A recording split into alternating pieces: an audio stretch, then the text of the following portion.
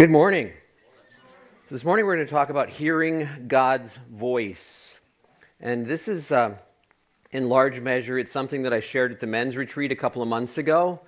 But I had 3 different guys afterwards tell me our whole congregation really needs to hear this. And I got the idea that maybe I needed to share it on Sunday morning. So I did that. But just a couple of days ago, I Googled those 3 words, hearing God's voice. I didn't read any of these articles, but I came up with a number of articles that I thought were interesting. 3 keys to knowing God is speaking to you. 4 ways to know if you're hearing God's voice.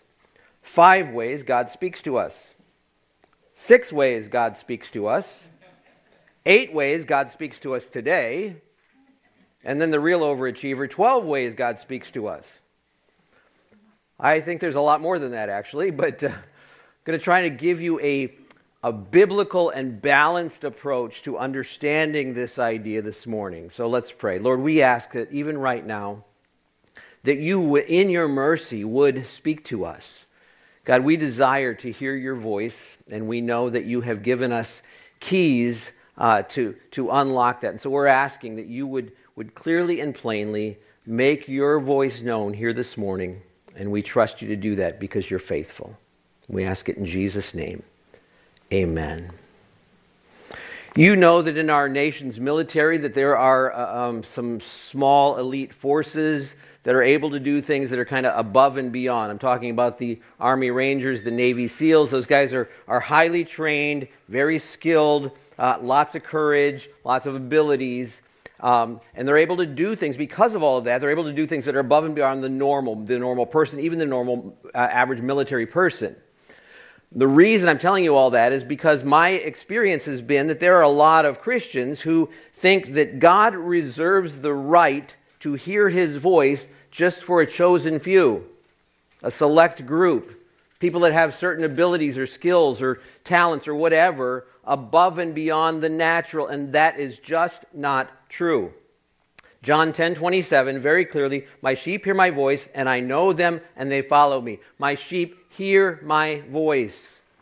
That's clearly supposed to be something that's the normal. Earlier in that same chapter, Jesus is talking about the shepherd. He says the sheep hear his voice, and he calls his own sheep by name, and he leads them out. When he has brought out all his own, he goes before them, and the sheep follow him, for they know his voice. As Christ followers, we are clearly supposed to be hearing his voice. It's part of our inheritance, if you will. One of my all-time favorite Bible promises is from Psalm 32:8. I will instruct you and teach you in the way you should go. I will counsel you with my eye upon you. If we're not hearing him in some way, how is he going to instruct us and teach us in the way that we're supposed to go?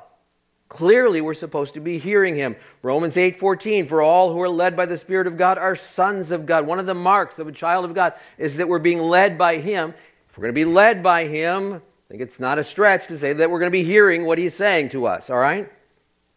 Now, before I go too far in this, I want to do something that I've shared numerous times. I'm guessing that most of you could probably do this at this point because I've said it so many times as well as I can. But I want to talk about the difference between the objective Word of God, the objective hearing of his voice, and the subjective. The objective, you all know, is the Bible, okay? The subjective is those things that we sense, that, maybe a dream, a vision, whatever. And those are subject, hence the term subject is subject to the objective. Everybody with me on that, okay? So the Bible gives us a foundation for our understanding of how God speaks to us and what he's saying to us in everyday life. And those other things, the subjective, are never going to override that. Years ago, Pastor Nick talked about a woman in his previous congregation back in Ohio who came to him and said that she believed that God told her that she was supposed to divorce her husband because he wasn't spiritual enough. Well, Nick tried to explain to her that if anybody told her that, it was the enemy of her soul, not God. Well, she didn't buy that, and she ended up divorcing her husband. See, God's personal word to you will never override the Bible. It's not going to happen. So there's certain things we don't need to wonder about. I don't need to wonder if I'm supposed to divorce my wife. I don't need to wonder if I should steal that bicycle out there that's unlocked. I don't need to wonder if I should covet my neighbor's stuff. Those are all clearly lined out in Scripture very plainly. And I would add something else, that if God has said something in His written word, a command or a directive to His people in general, we don't need some kind of revelation about whether or not that's true for us. You know, I first heard that idea many years ago. It was not long after I was ordained here, and I was invited to join with the eldership at the time. And there was someone in the congregation who was being extremely divisive. And so that person was invited to come before the elders and showed from various witnesses what was going on, and then showed scripture after scripture after scripture that these things were wrong. And that person's response was, well, unless God shows me those things are really for me, I'm not going to believe it. I was absolutely dumbfounded. I mean, you know, as a fairly young Christian at the time, I'm like, we just showed you. It's pretty clear. It's pretty obvious. But there was at that time some really bad teaching that unless God brings that witness into my own heart, that's not for me. And I'm like, no. So the Bible is the foundation. This is one way, a very strong and clear way that God speaks to us, all right? But we can't just stop right there. There is more to the picture. I always feel sorry for people who say that the Bible is the only way that God speaks to His people today. I'm like, you need to get to know my God because it's different. John 14:26, but the Helper, the Holy Spirit, whom the Father will send in my name, He will teach you all things and bring to your remembrance all that I have said to you. Part of Holy Spirit's job is to teach us, so we're going to be hearing Him, also to bring back to our remembrance the things that He's already said. You know, I think a primary key for us in understanding this is that we need to get the fact that God wants to speak to us. It's part of His desire. Jeremiah 33:3. Call to me and I will answer you and I will tell you great and hidden things that you have not known. I read that and I get the impression like this is a challenge from God. Test me out on this. See if this actually works. Call to me. I'm going to answer you. That's what He's saying there. Isaiah chapter 30 verse 21. Your ears shall hear a word behind you saying, this is the way, walk in it, when you turn to the right or when you turn to the left. I love the fact that He's going to give us very specific instructions of which way we're supposed to go. This reminds me of, remember Paul and company traveling in the book of Acts, chapter 16. And they went through the region of Phrygia and Galatia, having been forbidden by the Holy Spirit to speak the word in Asia. And when they had come to Mysia, they attempted to go into Bithynia, but the Spirit of Jesus did not allow them. You know, I don't know, is that same passage that we just read where there's this voice behind saying, no, don't go that way, go this way? Maybe there's a big stop sign out there. I don't know, but somehow God is clearly communicating, this is what I want you to do, this is what I don't want you to do. He's speaking to them, and that should be, for us, that should be part of our lives. Think about this. Before Jesus ascended, He said He was going to send the Holy Spirit, and that it was going to be better for His disciples that He go away. But why? Well, how about John 16:13? When the Spirit of truth comes, He will guide you into all the truth. I think that's at least an indicator that Jesus gave us truth, but He didn't give us all the truth. There's more to come. It's going to guide you into all the truth. For He will not speak on His own authority, but whatever He hears, He will speak, and He will declare to you the things that are to come. You can't read these passages and think that God doesn't speak to His people. I mean, it's just so clear. Speaking to us, guiding us is part of Holy Spirit's job. Now, I will say that when God speaks, it is generally, at least from my experience, and I think in part from reading Scripture, that it's not an audible voice. It's not an out loud kind of thing. I know very few people who have heard an out loud audible voice. I know a lot of people who have heard God speak. I know very few who have heard an actual out loud voice. And there's a lot of times in the Bible where God speaks very specifically, very directly to somebody, but it doesn't always tell us that it's an audible voice. There are a few times it definitely was.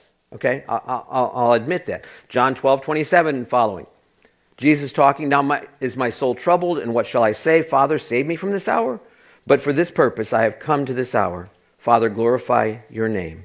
Then a voice came from heaven, I have glorified it, and I will glorify it again. The crowd that stood there and heard it said that it had thundered. Others said an angel has spoken to him. So something audible, something out loud happened there.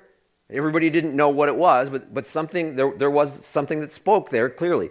Or think of Saul of Tarsus on the road to Damascus. He hears this voice, and other people there heard the voice. They didn't know what it said, so there was something out loud that was going on. So that can happen, but it doesn't always. I've heard God speak to me many, many times over the years. I've never once heard an audible voice. One example, years ago, I'm praying and I heard the words, you're going to be going and talk about my ministry, traveling ministry, you're going to be going to more and more traditional churches. And that was just like crazy insane to me at the time. I mean, I'm actually arguing with God going, God, that's not going to work. Have you really thought this through? I mean,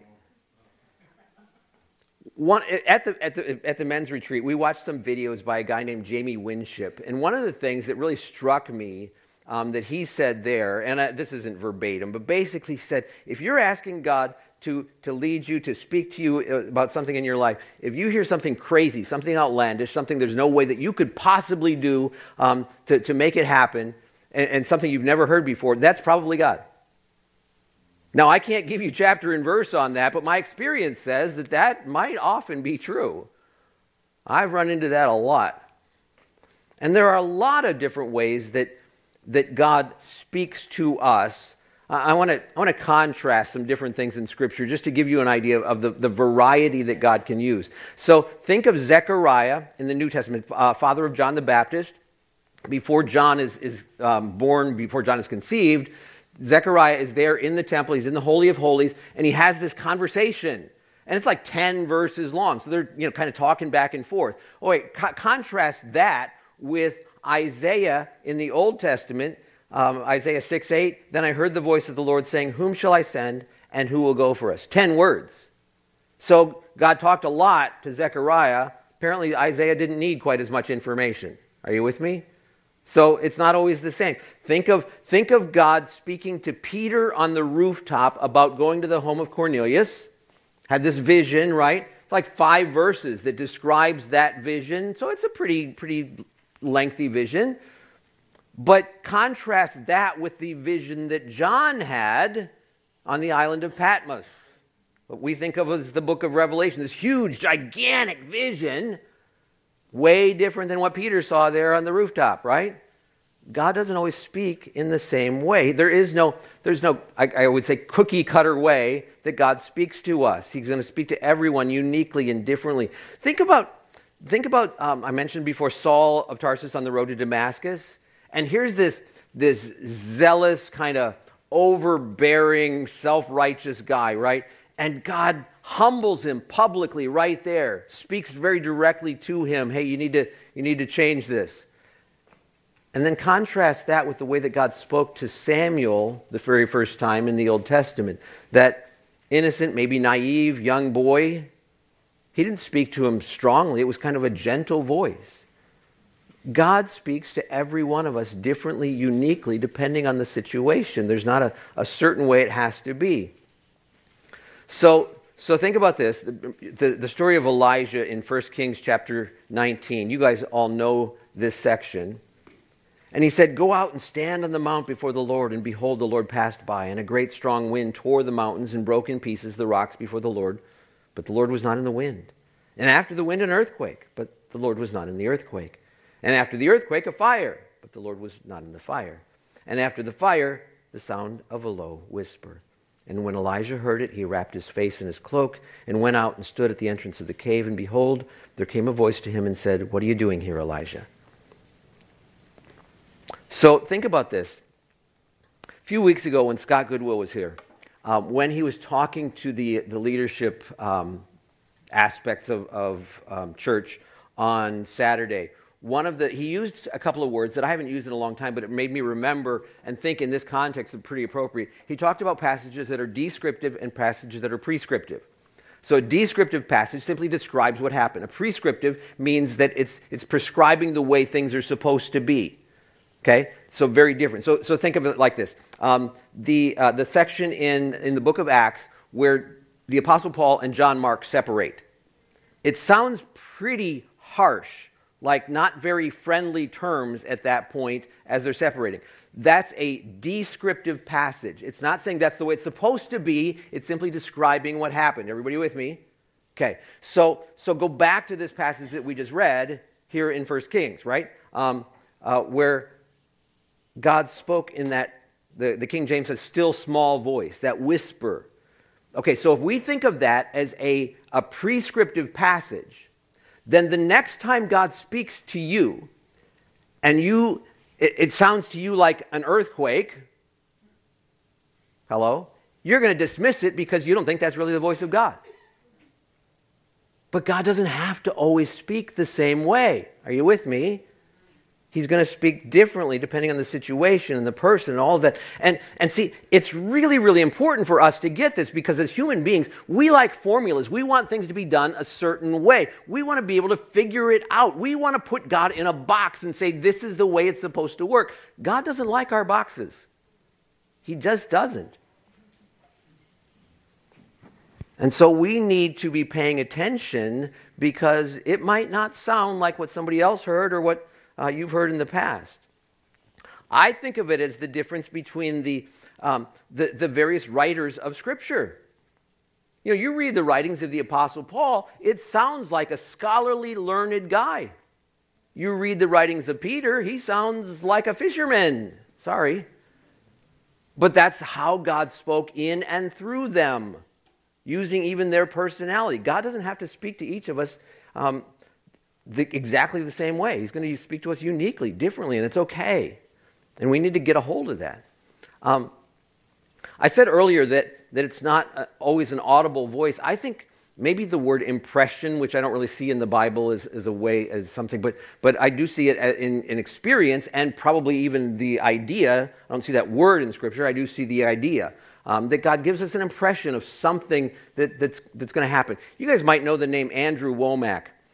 He is an itinerant teacher, preacher in the body of Christ, written numbers of books. I read a story a while back that really kind of struck me. He said that he had ministered several times in Costa Rica, was planning another trip to Costa Rica, and had everything all lined out. He had his itinerary, he had his tickets booked, he had the venues all set, everything. And I don't remember if it was like the day of or the day before he was supposed to leave. He just had this really strong impression that he wasn't supposed to go. And he's arguing with God like, well, you know, we already spent all this money, we got everything lined up. But he said, I know that voice well enough, I didn't go. Well, he was supposed to fly from where he lives to Mexico City, from Mexico City on to Costa Rica. We found out later that the plane that was supposed to take him from Mexico City to Costa Rica crashed on takeoff, and everybody on board died.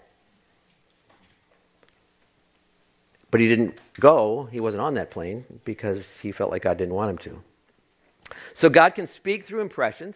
He also speaks through, obviously, things in Scripture, dreams, visions. Daryl often talks about, I have this picture in my mind of something. I've had that happen a few times. Just some practical ways that God can speak to us.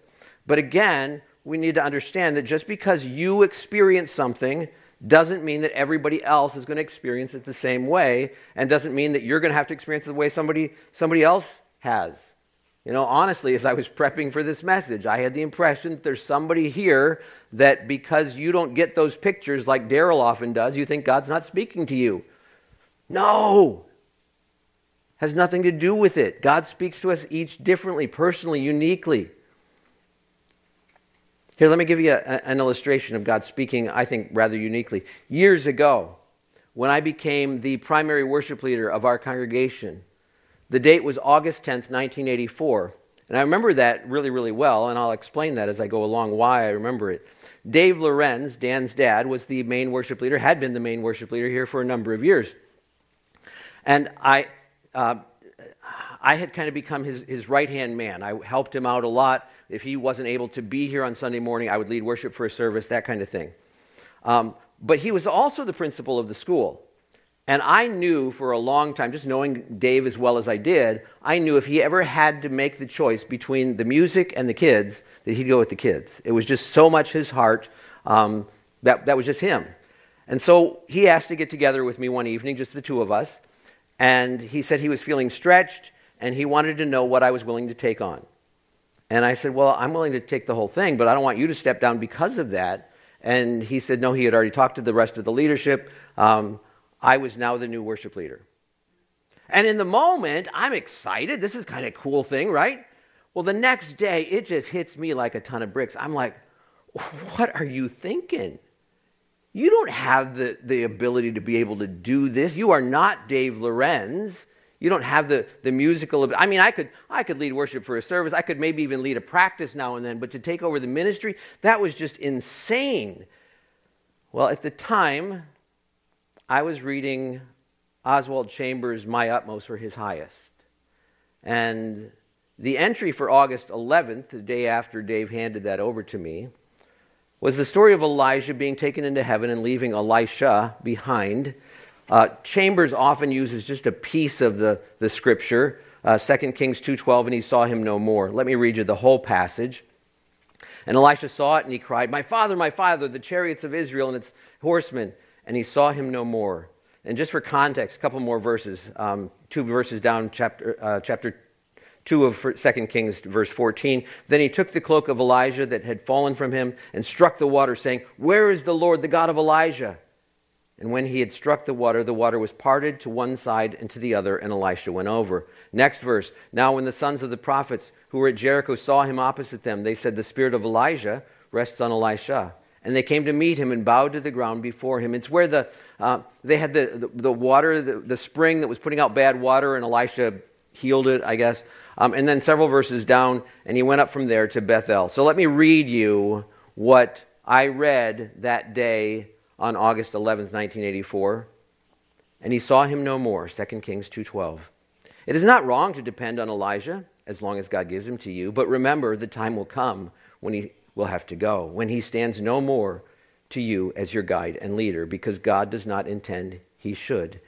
You say, I cannot go on without Elijah. God says, you must. Alone at your Jordan. Jordan is the type of separation where there is no fellowship with anyone else and where no one can take the responsibility for you. You have to put to the test now what you learned when you were with your Elijah. You have been to the Jordan over and over again with Elijah, and now you are up against it alone. It is no use saying you cannot go. This experience has come, and you must go. If you want to know whether God is the God you have faith to believe him to be, then go through your Jordan alone. Alone at your Jericho. Jericho is the place where you have seen your Elijah do great things. When you come to your Jericho, you have a strong disinclination to take the initiative and trust God. You want someone else to take it for you. But if you remain true to what you learned with Elijah, you will get the sign that God is with you. Alone at your Bethel. At your Bethel, you will find yourself at your wit's end and at the beginning of God's wisdom. When you get to your wit's end and feel inclined to succumb to panic, don't. Stand true to God, and he will bring his truth out in a way that will make your life a sacrament. Put into practice what you learned with your Elijah. Use his cloak and pray. Determined to trust in God and do not look for Elijah anymore. God could not have spoken any more clearly, any more directly to me in that moment. That was 36 years ago. God didn't speak through a dream or a vision or a picture. It was a book that had been written 50 years prior. God has a myriad of ways of speaking into our lives. And when God speaks, powerful things can happen. 1 Timothy chapter 1:18, this charge I entrust to you, Timothy, my child, in accordance with the prophecies previously made about you, that by them, by those prophecies, by those things that God spoke into you, you may wage the good warfare. When you know that God has called you to do something, when you know he has put something inside of you for his glory, then you don't have trouble, at least as much trouble, walking in it. There's a confidence. This is what God said. I'm in that boat right now with Jeffco Christians United. Most of you know, a year and a half ago, I felt like as the head of Hillsborough Alliance of Christian Churches that God spoke to me, your vision is too small. Those were the only words that I heard, but there was a whole lot that was downloaded really quickly, and I knew what I was supposed to do. Year and a half later, I'm not seeing as much forward momentum as I, the visionary leader, would like to. But you know what? I know what God spoke. And because of that, I'm keeping going. Are you with me? It gives us more confidence when we know God has said, do this, whatever it might be. And I've had people tell me that oftentimes that a confirmation from somebody else can be really helpful, especially for somebody that's more of a novice in hearing God's voice, or just not quite sure. Having somebody else. Now, that's not always the fact. I know, think about the Old Testament, a lot of the prophets there, they just stood on their own. God spoke to them. There wasn't anybody else, okay? But especially for somebody that's more the novice or not accustomed to hearing God's voice, it can be really good to have somebody be able to confirm that. So, practical here, Sunday morning, maybe you're sensing God saying something to you for the congregation. You're not sure. Ask somebody you trust. Ask one of the elders. Maybe in your own personal life. Maybe you believe that God's speaking to you about, a career change, whatever. Find somebody to pray with you about that. Those kind of things can be really, really helpful for us. I know also that some people talk about coincidences. I love God coincidences that just kind of happened that helped, confirm those kind of things. A writer that I came across named Ben Godwin, he wrote this. When I was praying about printing my first book, the estimated cost was $3,000 in the late 1980s. I was in a meeting when a woman I had never met before nor seen since, gave me an envelope and said, God told me to give this to you. It contained a diamond ring, which appraised for, you guessed it, $3,000. You can call that a coincidence. I call it providence, God confirming and providing for his will. God does those kind of things, those coincidences. Now, I have heard other people talk about, as you're listening for his voice, of tuning in or dialing in, if you will, to pay better attention. Think about it this way. If you were to apply for a job and the company told you that you would expect a phone call on Tuesday, one way or the other, either you didn't get the job, or maybe you did, or maybe they needed more information, whatever. On Tuesday, you're going to get a phone call. What are you going to do on Tuesday? You're going to go out shopping and leave your phone at home, right? No, of course not. No, you're going to be tuned in. You're going to be dialed in. You're going to be thinking about that. You're going to be ready to answer questions before them. You're focused on that, right? And that's kind of the idea that we need to do with God, especially when we're seeking direction. There have been times over the years, Barb and I have been together, and we're talking. All right, she's talking, and she says, "Are you listening to me?" Now, that hasn't happened a lot, all right? But it does happen. And I know the right answer to that question. I am now, right? Focus in. I'm tuning in. I'm dialing in on what she's saying right here and right now. That's what we need to do with God, to pay attention.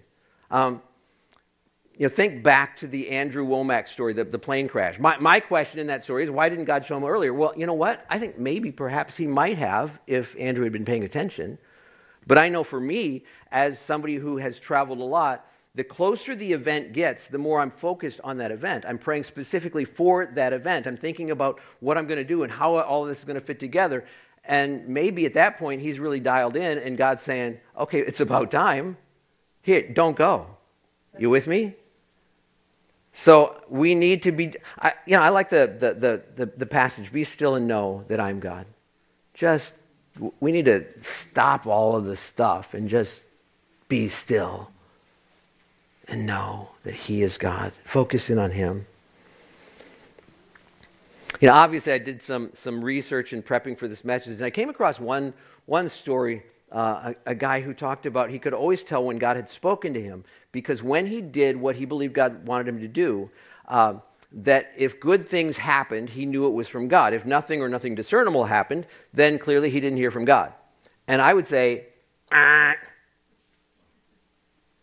because that's just, think of one idea here. How about Moses clearly hearing from God and declaring that word to Pharaoh? Not good things happen, at least especially not immediately, right? there's two things that we need to understand in this. One is that human will is going to play a part in this. So God may speak, and it may be very clearly him, but he is generally not going to override our will or somebody else's will. Take Pharaoh, for example.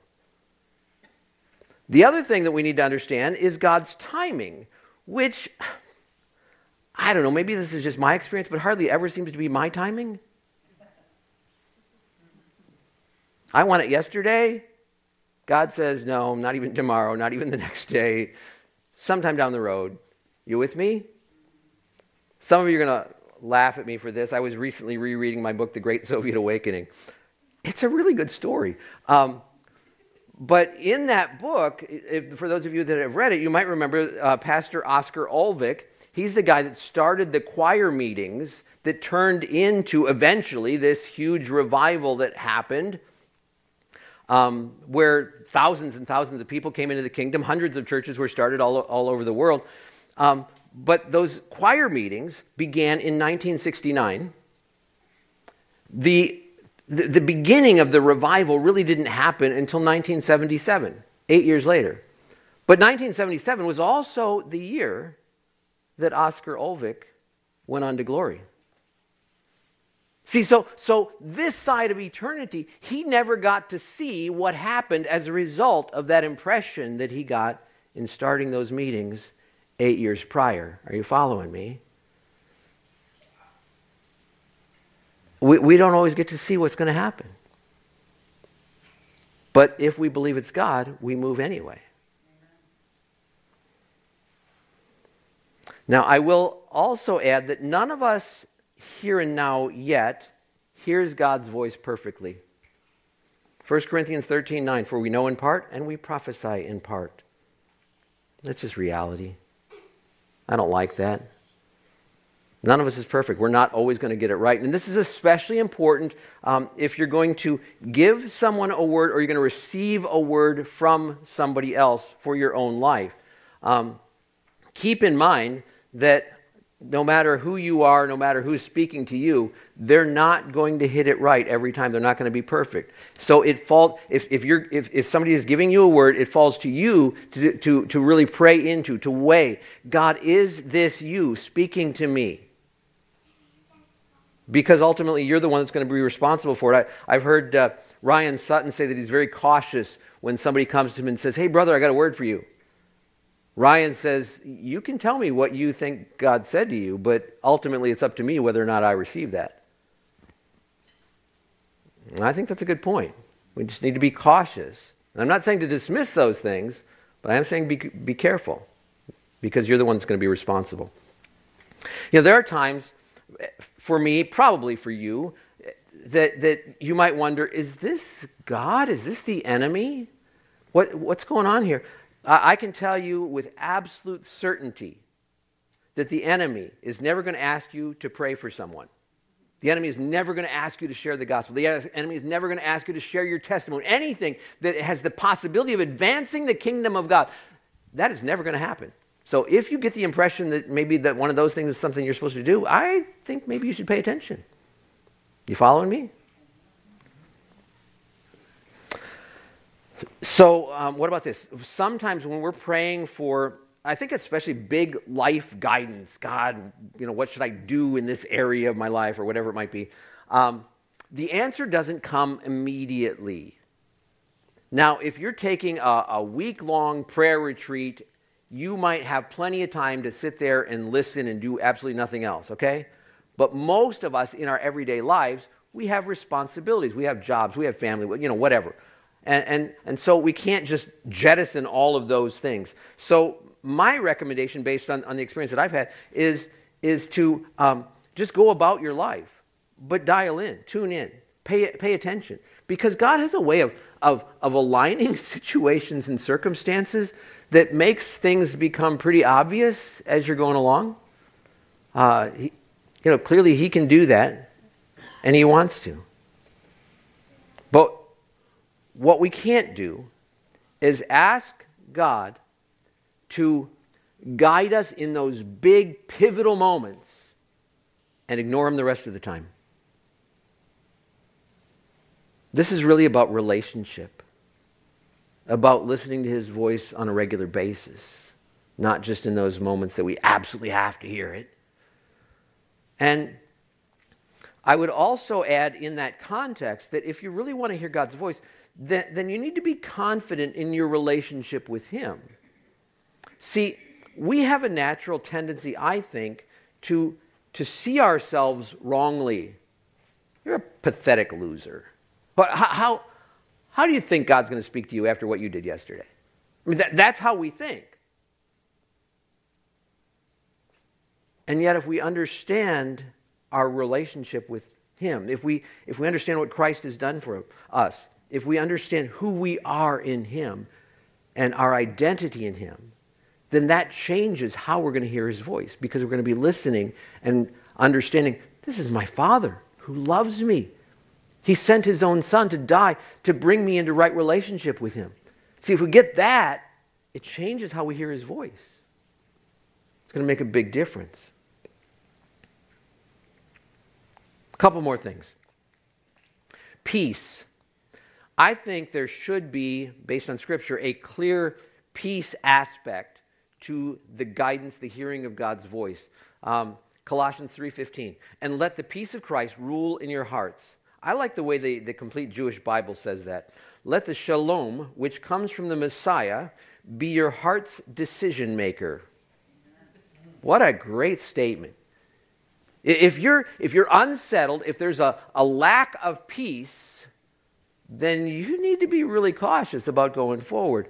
I remember several years ago, one of the members of the board of directors of Training Resources, our ministry organization, was pushing us to make a big financial step. And honestly, it made sense. I really even liked the idea, but I didn't have any peace about it. And I didn't have anything, specific to say, here's why. I just didn't have any peace about it. And so we didn't do it. And it was probably a year and a half later that we recognized it would have been a pretty bad decision. If in the midst of those things, there isn't a peace. Now, I'm not saying there's not going to be some upheaval and some craziness going on. That's just life. That's just part of the kingdom, honestly. But I'm saying that there's a peace. You understand what I'm talking about? An inner peace that says, yeah, this is right, or no, maybe not, this isn't right. You with me? Okay. Something that I didn't say at the men's retreat, and something that struck me afterwards, is that God speaks to us. One of the ways God speaks to us is through our conscience. Romans 2 says that our conscience convicts or accuses us. That's one way that God speaks into our lives. Paul talks to Timothy about having a good conscience. Peter and the writer of Hebrews both talk about having a good conscience.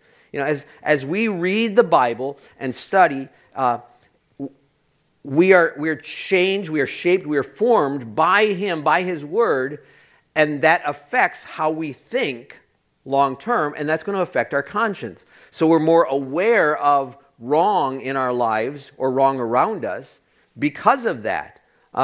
And so I would recommend that you do that more and more. It's not bad to, what about this situation, and study it out in Scripture. Okay, I get that. It's also not bad to ask somebody else who has more Bible knowledge. That's not a wrong thing. But I think better is that long term, we are on our own studying and learning and growing so that our conscience can be developed, so that when we get into those situations, we don't have to check it out. God's bringing conviction right here, right now. I need to repent and do away with this. You following me? So it's just I like our first president, George Washington. He said this: labor to keep alive within your breast that little spark of celestial fire called conscience. Yeah. And that's going to happen as we read and study God's word. All right, and then one final caution. Thought I'd never get done, right? It's easy for a person to misuse this idea of God speaking to us personally as an excuse to do what you want to do. Another way of saying that is that we want God to tell us what we want to hear.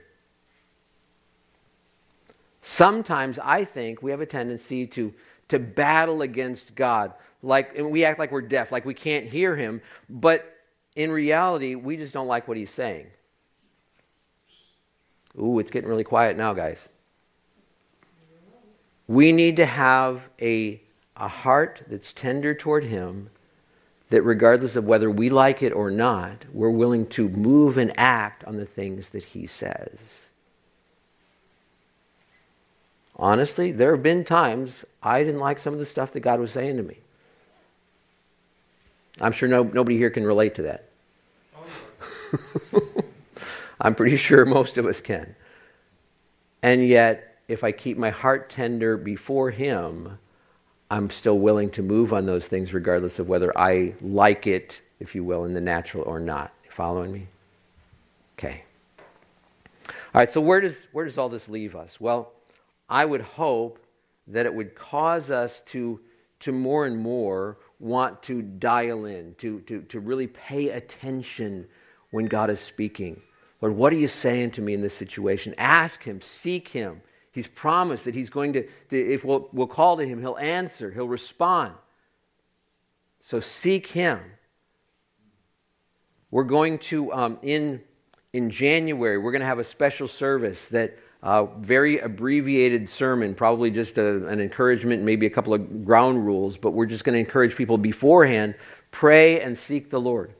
What's God saying to you for us as a congregation or for other individuals? And then come together and bring those things together. That's a pretty scriptural idea. So we're going to do that. But this is kind of getting us ready for that idea. But even right here, right now, we have plenty of time left here. We're just going to take some time and worship. But in the midst of this, if God is speaking something into your heart for someone else here, for the congregation, I want you to be willing to step forth and share that with us, with that person, whoever it might be. It doesn't have to be what you've seen somebody else do. God's going to speak in and through you uniquely and individually. Let's pray. Lord, we are grateful that you are indeed a God who speaks to us, to your people. That you don't just remain afar off. You, the God of all creation, the one who made everything, could be just out there someplace and having no interaction, and yet you have chosen to interact with us, to have a relationship with us, to speak into our lives. God, what a privilege that is. Lord, may we never, ever take that for granted. But God, we ask that now that we have heard this, we ask that you take these truths and plant them inside of us, that we might more fully expect to hear your voice, and that we might be more willing to move on those things that you are saying to us. Lord, we trust you. I said as we prayed before the service this morning, we don't trust ourselves, we don't trust our own ideas, but we trust you. And so we're inviting you, Holy Spirit, have your way in our hearts, in our minds, in our lives. Amen.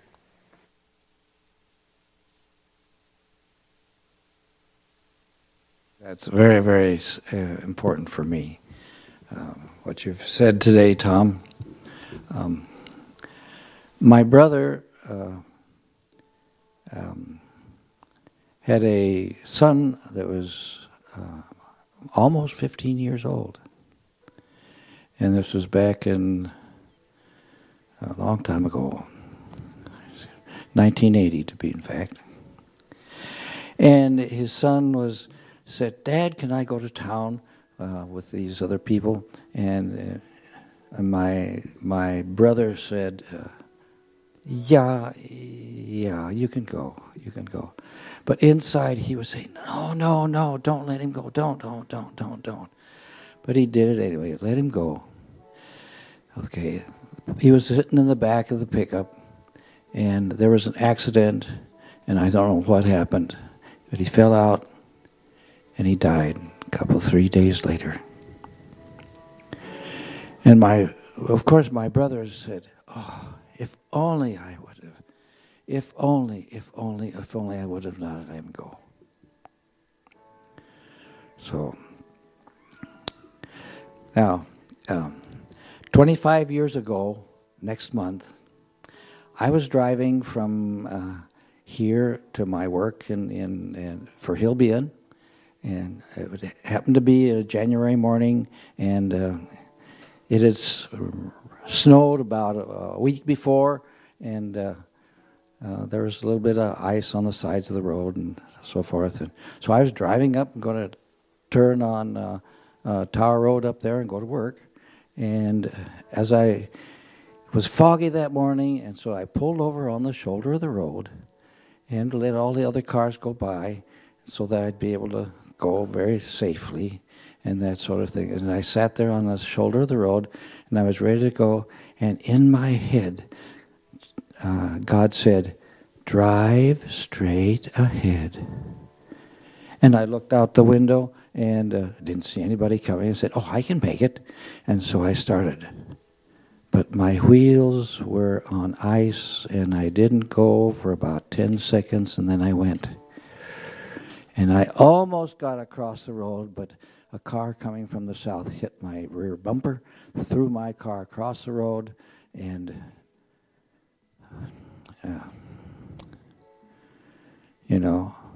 I said, "No, I can do it." And anyway, I regret that.